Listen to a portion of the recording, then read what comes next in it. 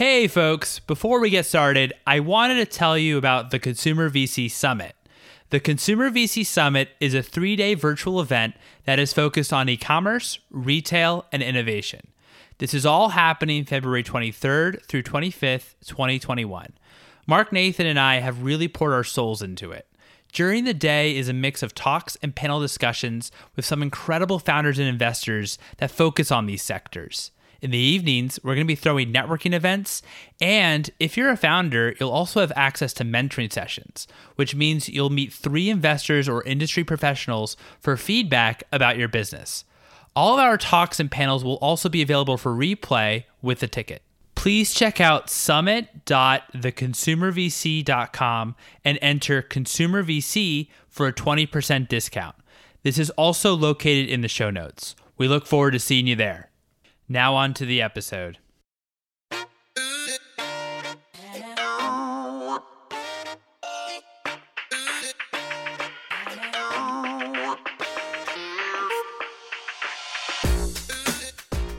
Hello, and welcome to the Consumer VC. I am your host, Mike Gelb, and on this show, we talk about the world of venture capital and innovation in both consumer technology and consumer products. If you enjoy this show, please tell a friend or colleague about it and help spread the word. If you want to also search for other episodes or learn about some of the other resources that are available to you, head over to theconsumervc.com. My guests today are Franklin Isacson and Andrew Goletka, founders and managing partners of Coefficient Capital. Coefficient partners with entrepreneurs that build brands, tell stories, and engage customers across the digital and physical worlds, typically at the Series A. Some of their investments include Magic Spoon, Hawthorne, House, and Hydrant.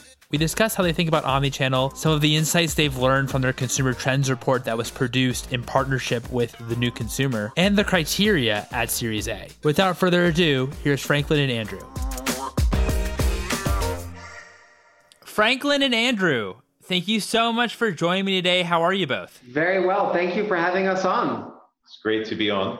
Oh, it's an absolute pleasure. Thanks again for taking the time. So I wanted to begin about just asking you both, what attracted you each to work in the world of consumer? Yeah, so for me, it's really all I've ever done. So it's an interesting question because I haven't thought about it in a while. I've really spent my whole career in the consumer industry. And I guess what initially drew me to it, I was always interested in economics and in psychology, and sort of understanding why people choose certain brands, understanding their behaviors, and how that sort of impacts business has always intrigued me. So that really was the genesis of it. And then, as I said, I've really, I started as a generalist in consulting, but lobbied my way to do as much as, consumer work as possible. And have just worked in the industry ever since. And Andrew, how about yourself? Yeah, so my path to consumer was a little less direct in that I really have been historically more in sort of the media content space. That's where I was investing for a number of years and started to see consumer brands, leveraging content and storytelling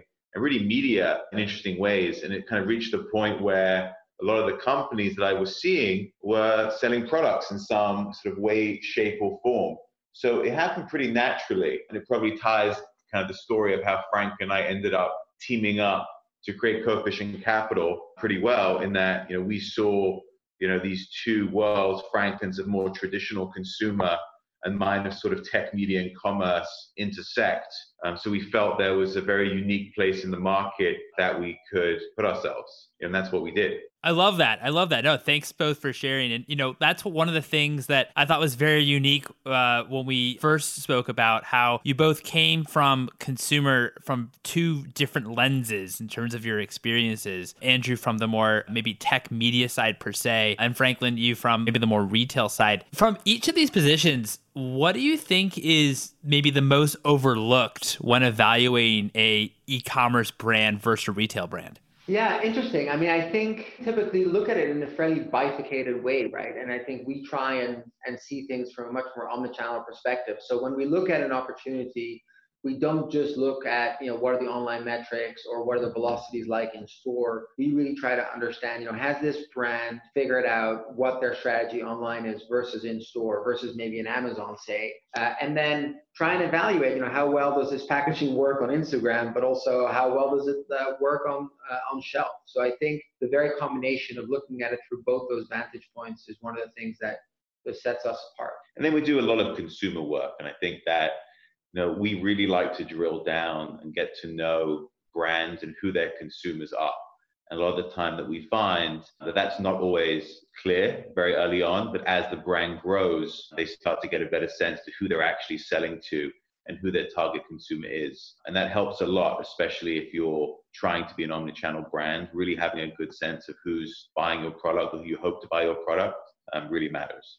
No, I mean, thank you for that. What are maybe some of the differences when you're, analyzing a successful DNVB versus maybe a brand that has done really well in traditional retail but might not have an online presence? Yeah, I think, the way that we look at it, and obviously there's so many digitally first brands today, is really the story that they tell and the way that they connect with the consumer, right? And we've seen, many instances of brands that have been successful in doing that online, and it's translated to, positive retail experiences because the brand's been able to be built online. They've, as I said previously, they kind of know their customer, and they've done a really good job of doing that and building that connection. And then, over time, hopefully you get really solid repeat purchase rates. And ideally, what you end up doing then is being able to go into a retailer and say, hey, I've been selling this product online for, 2 years, and I have really strong repeat purchase rates. I know that people want to buy this product, and it tends to resonate pretty well in our experience. Enables you to have data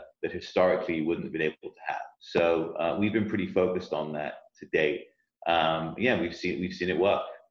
That's awesome. That's great. Now, do you take a look at like brands that might already be in traditional retail but don't have a D2C presence? And if so, does it ever make sense to maybe not actually have the brand have an online presence, if that makes sense? Yeah, I think so. I mean, I think first of all, there's brands that don't sell anything online, but actually have a very large online community. And then the question just becomes, how do you monetize that, right? So there's brands that are maybe more traditional consumer brands that are today exclusively sold through stores, yet when you go online, you find out that there's these very large engaged communities, whether it's on Reddit or Facebook groups or perhaps even on their own sites. And so you see that the online engagement is there. And in some instances, as I said, it's just a matter of figuring out, well, how do you now monetize that or convert some of that to online sales? But listen, there are tons of examples of brands that where just the economics,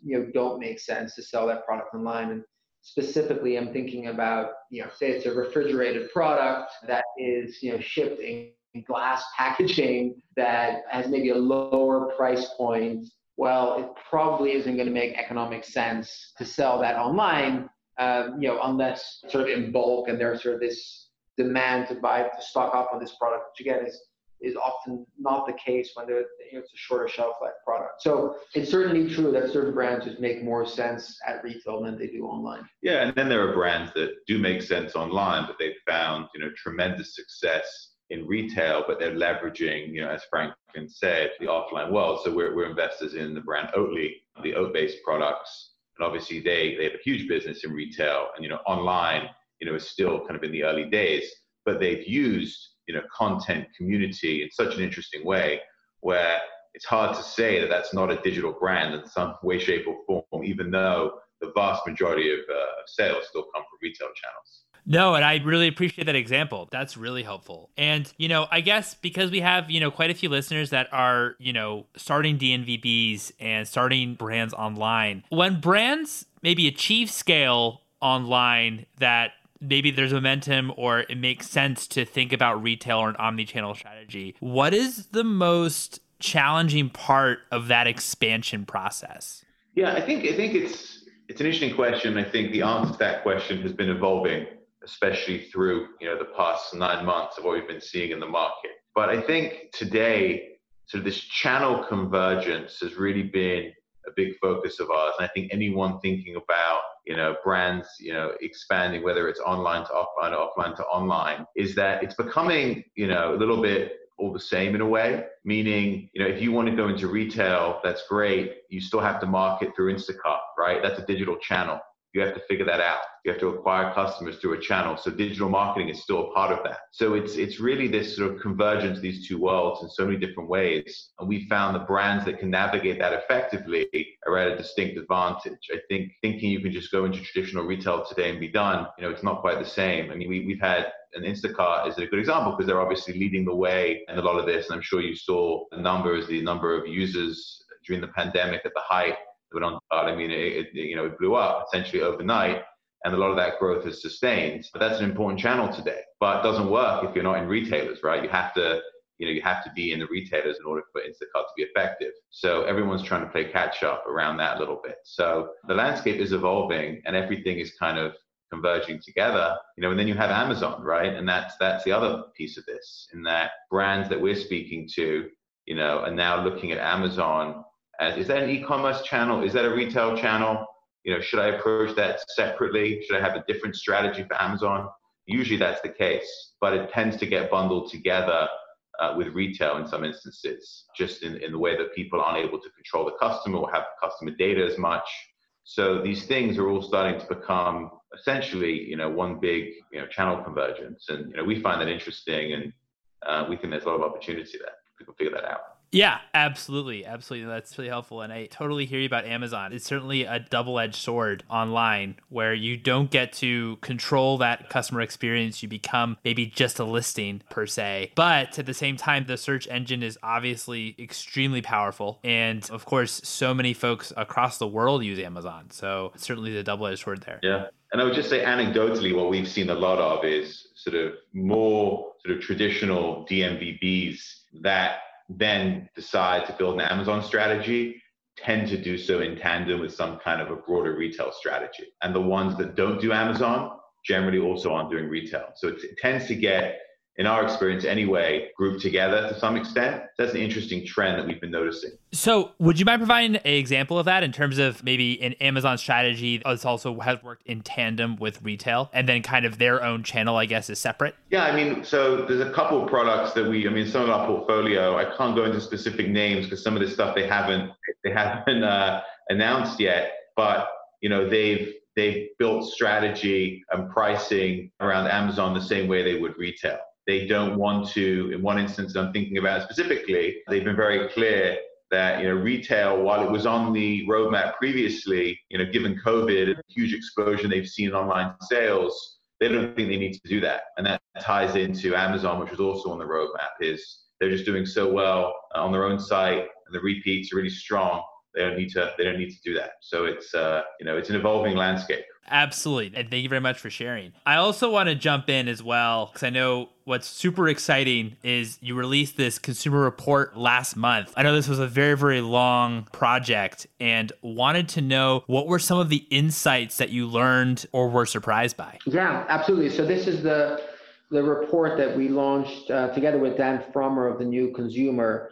And what we really wanted to do is sort of create a bit of a state of the union for CPG. And in order to do that, we had access to some proprietary data sources, including a Toluna study we ran of over 3,500 consumers, as well as data from Nielsen and Second Measure, Ernest Research. And it was really very insightful. And what we found, and we looked at this by demographic and sort of geography, but what we found was that a lot of the new behaviors that we've learned over this last sort of 8-9 month period are going to stick. And in some cases, consumers actually prefer them. So one insight that I can share with you today is that we spoke to millennials who had previously worked out in gyms and have now started working out at home, whether it's on Peloton or any other digital apps. Well, 80% of those consumers actually said, we prefer working out at home. We're not necessarily looking to go back to the gym. And the implications of that are just vast, right? Because if you look at what that represents in terms of dollars that were previously spent on gym memberships that now essentially are up for grabs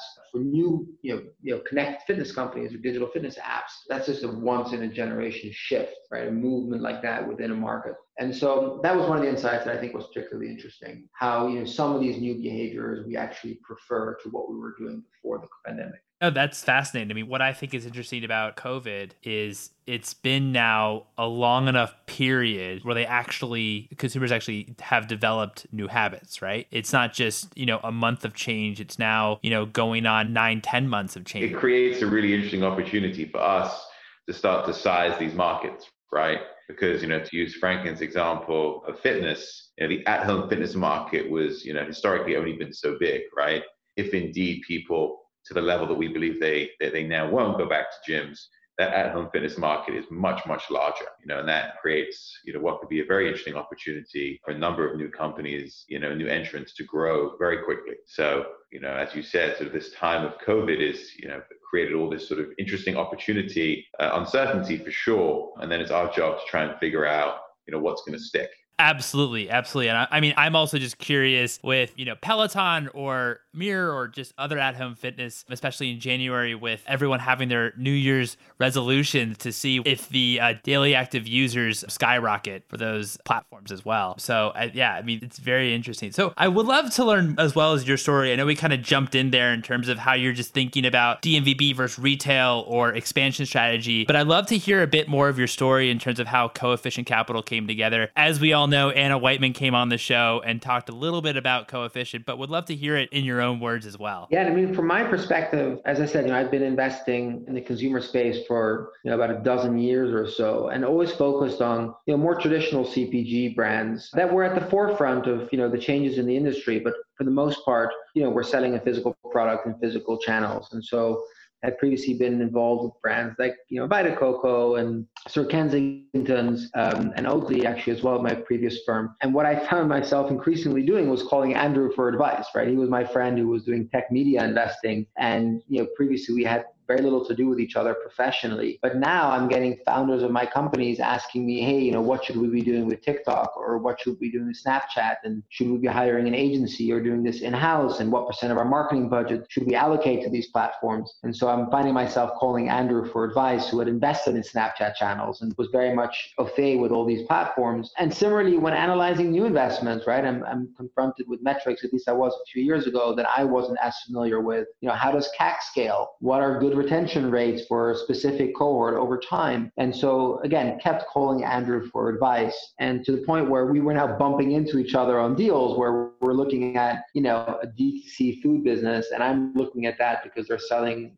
food product, and Andrew's looking at that because they're a content commerce platform, leveraging technology to sell food to consumers. And he's asking me about the gross margins and the co-packer landscape. And again, I'm asking him about some of the D2C metrics. And so we realized that a lot of founders today even still are having to choose between, do I raise money from a tech fund and they might be able to help me navigate Instacart and Amazon, or do I raise money from a more traditional CPG fund who, might be able to help me find the best broker for Target and get into Whole Foods? And we really wanted to be that one-stop shop. And that really was the idea behind us coming together. Thank you. No, that's really helpful. I would say, how do you think about the stage that you invest in at the Series A level when it comes to investing in brands? What are some of the metrics or milestones that a brand might have to achieve in order to get on your radar? Yeah, it's a great question. And, this can differ through the different, platforms and, product categories that we look at. But we like to see, pretty strong product market fit when we invest. So we recently invested in a company called House, direct to consumer, a spirits brand, slightly earlier than we would typically invest. But obviously in spirits, they tend to grow very quickly, and the product market fit was there, and we've been tracking it. So we felt comfortable going a little earlier than we normally would. But we tend to sort of invest when companies are doing, we like to say, sort of a few $1 million in revenue. That tends to be when sort of the product market fit is there, and we can really get our hands around who's the consumer they're selling to. And frankly, where we can be most helpful as well. Yeah, we really feel that Series A, sometimes can be a Series B as well, but that's a great entry point, right? Because at that point, as Andrew said, the company has revenues. You're able to talk to consumers, right? Why did you buy the product? And what were you buying before? And did you buy it again? And if so, how soon did you buy it again? And how often do you use it? So you're able to get some of those crucial metrics. And usually at that point, you have a sense of what gross margins are. You understand the unit economics. And that's really where we like to come in, and then obviously, provide the founders with capital and the resources to further accelerate their growth. That's excellent. That's excellent. And I appreciate the example with House. Helena was at the last summit and she did an absolute terrific job there. And I mean, it's an amazing, amazing brand that she and her husband have built. Really, really impressive. Yeah,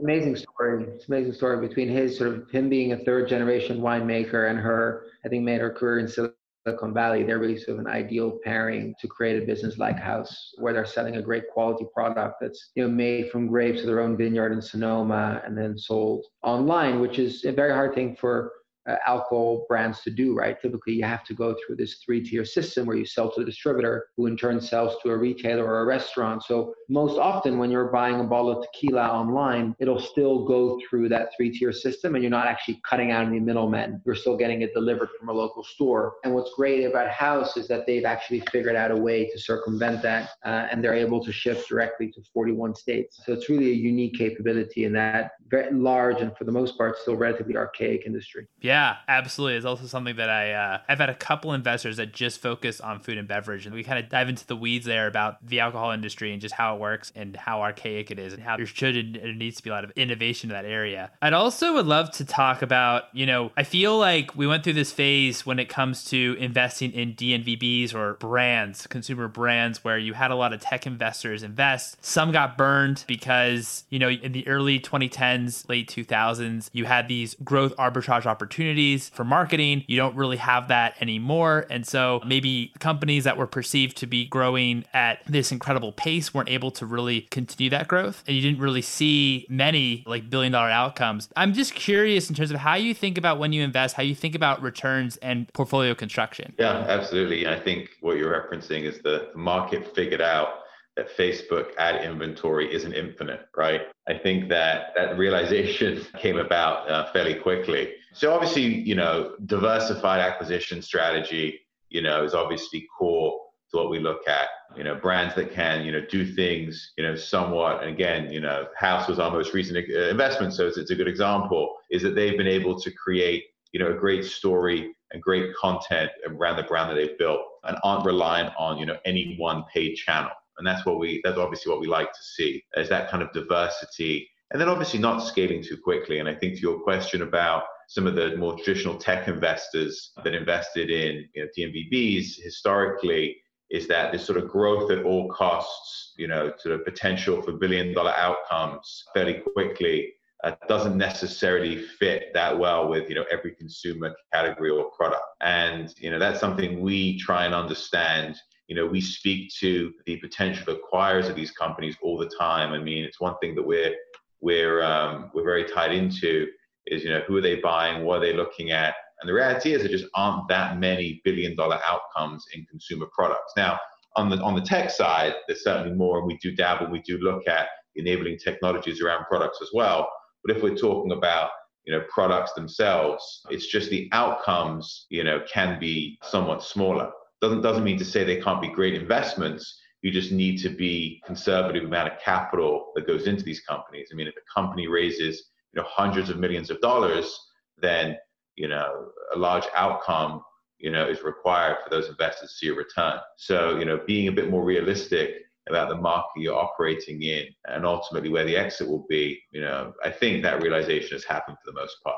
Absolutely. Absolutely. I think that those are really, really great points. And for DNVBs, do you think that we're ever at the point, I know you can create a great maybe lifestyle business, and there's lots of amazing lifestyle businesses that are just online DNVBs, but do you think that soon we might reach a point where you might, and of course I'm talking generally here, but where you actually might invest in a company that actually doesn't need to go to retail, that can actually just stay online and be a DNVB maybe for life? Or have we not really reached that point yet? Obviously, e-commerce penetration has gone up massively through COVID. I'm just interested to hear kind of your thoughts around that. Yeah, I mean, you mentioned it, right? So I think that pre-COVID, it was definitely possible. I think it always has been possible for that right kind of brand that can do that and can succeed through those diversified acquisition channels. But today, I think it's even more so the case where, if brands can sustain the level of growth they've seen through COVID, I think they can stay, purely online, and not have to go into retail as they scale. I do think that ultimately, it makes sense for them to also want to go into retail, especially if they're thinking about acquirers down the line. I mean, we've had this discussion with a number of brands recently, a number of founders, where they've said, well,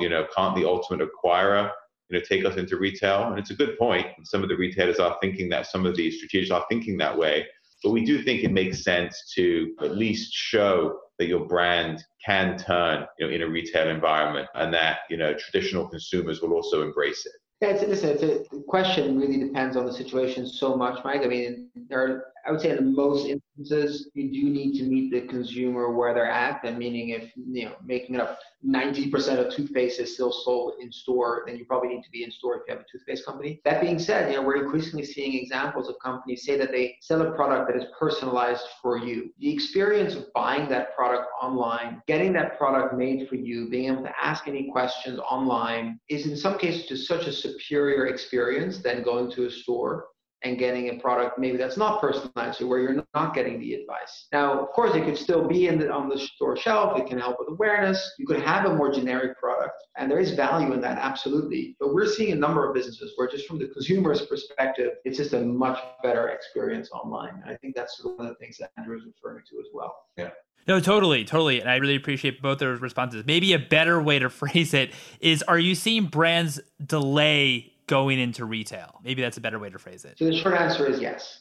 We are seeing brands that are choosing to do that, in part because, candidly, it's not easy to launch, in the COVID environment where a lot of retailers are still focused on just stocking their essential items. It's just, you can't sample, you can't demo in a lot of cases the way that you otherwise would with higher returns. So we definitely are seeing brands that are just doing a phenomenal job online and saying, let's delay that. At least for the time being. For the time being, yes. Cool. And I mean, obviously, of course, during COVID, that does make a lot of sense. I'm just kind of curious to see, since now it seems like you can create a much bigger scale online, since there's more penetration, that we might see even after the COVID, or rather when things get maybe roughly more back to normal, that you might see more and more brands delay going into retail. To put some numbers around it, right? I mean, I think pre-COVID, depends a little bit on how you measure it, but it was sort of low single digits of groceries were sold online in the US. And there are different investment banks and research companies that projected that, that online penetration for grocery in the US might go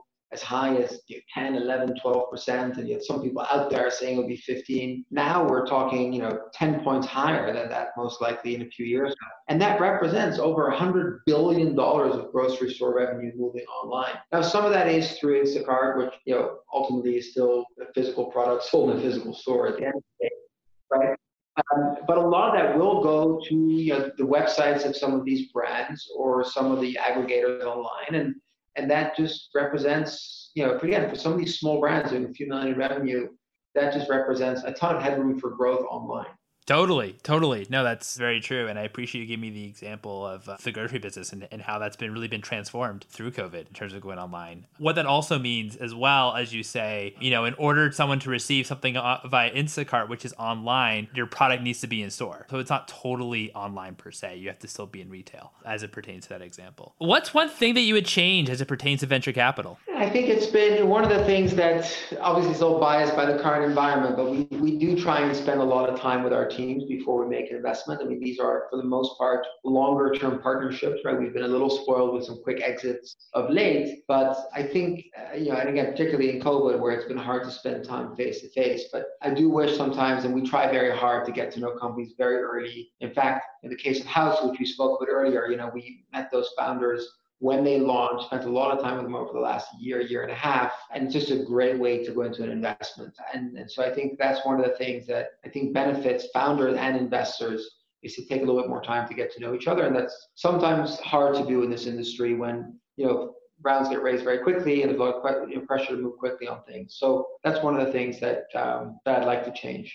Thank you. And I mean, I totally agree. It's really interesting speaking with other investors around how COVID has maybe disrupted sourcing or due diligence, that whole process of just getting to know founders, where it seems like if a founder already had a warm introduction, that was a solid warm introduction, or already had like a prior existing relationship, which it seems like you did already with House in your example, that probably COVID hasn't disrupted it as much. But if you don't know the venture capital firm, you don't know the investor, you don't know, on the other side, you don't know the founder. It's really hard to establish that conviction online and to, do everything through Zoom. So I feel like those founders might be getting left behind there. But on the investor side, it is really, really difficult. I can only imagine. So what's the best piece of advice that you've ever received? Yeah, that's an interesting question for sure. Over the years, you received so much advice. I think as it pertains to investing for me anyway, and you asked earlier about portfolio construction, and so much, when you're raised in sort of venture capital, portfolio construction is such a focus, right? It's, portfolio construction is what ultimately drives returns in most funds. So it has to be sort of front and center. But I think the best piece of advice I received around that is, that just because you can't get maybe your target ownership or exactly what you want in a deal doesn't mean you shouldn't do it. Meaning if you believe there's the potential for a big outcome, even if it means, building, position over time, do the deal. You have that high level of conviction. And I think sort of people are quite disciplined, and that's a good thing. But, sometimes rules are meant to be broken. And in that case, I think that's probably the right way to view it. And that's a piece of advice I received many years ago, and something that kind of stuck with me. Because, in this industry, you can tend to, be quite myopically focused on executing on a strategy. But at the same time, you need to show flexibility. I think that's excellent piece of advice. Just because you can't get target ownership doesn't mean you shouldn't do the deal. No, that's awesome. If there's going to be an outsized outcome long term, then absolutely you should do the deal. And Franklin, if you want to add anything as well, you're certainly welcome to. No, I think just a different way to say what Andrew was saying is that if you know you're not going to lose money on the deal, the only question is how much money are you going to make on it. It's usually worth doing. Somebody may have had advice at the same time. I don't know. There we go. That's great. It's really great. So what's your most recent investment and what makes you excited about it? So one of our more recent, actually, I think it might be our most recent investment is Magic Spoon, the cereal business. Really great business. I've actually known the founders, to the point earlier, for a very long time. They had a previous business before that I was a mentor to right when they started. Great guys that I kept in touch with. And yeah, so it's a low carb, high protein breakfast cereal. We did some research on the category, and if you add it all up, roughly a third of Americans today are looking to eat less carbs, whether they're keto or on the Atkins diet or South Beach diet, or just eating a sort of a low carb diet. Average American eats 100 bowls of cereal a year. Isn't that the stat? Yeah, and then on top of that, you have the average American eats 100 bowls of cereal a year. But if you're low carb, or if you're one of those, 1/3 of the American public that is trying to reduce carb intake, you really cannot participate in that category. And so Magic Spoon saw that opportunity. They tapped into that nostalgia that a lot of adults in this country actually miss cereal, and are offering a product that allows them to still enjoy their cereal. So tastes particularly good with Oatly. I highly recommend that. And only available direct, not on Amazon, not in retail. Correct. Magic Spoon is only available direct, and the business is just doing phenomenally well. That is staggering. 100 bowls of cereal a year, the U.S. consumer averages. Wow, that's amazing. And congratulations. That's absolutely terrific. I don't eat cereal. I haven't tried Magic Spoon, but I do have friends that actually order large quantities of it and absolutely love it. So my final question to you is, what's one piece of advice that you have for founders that are building brands?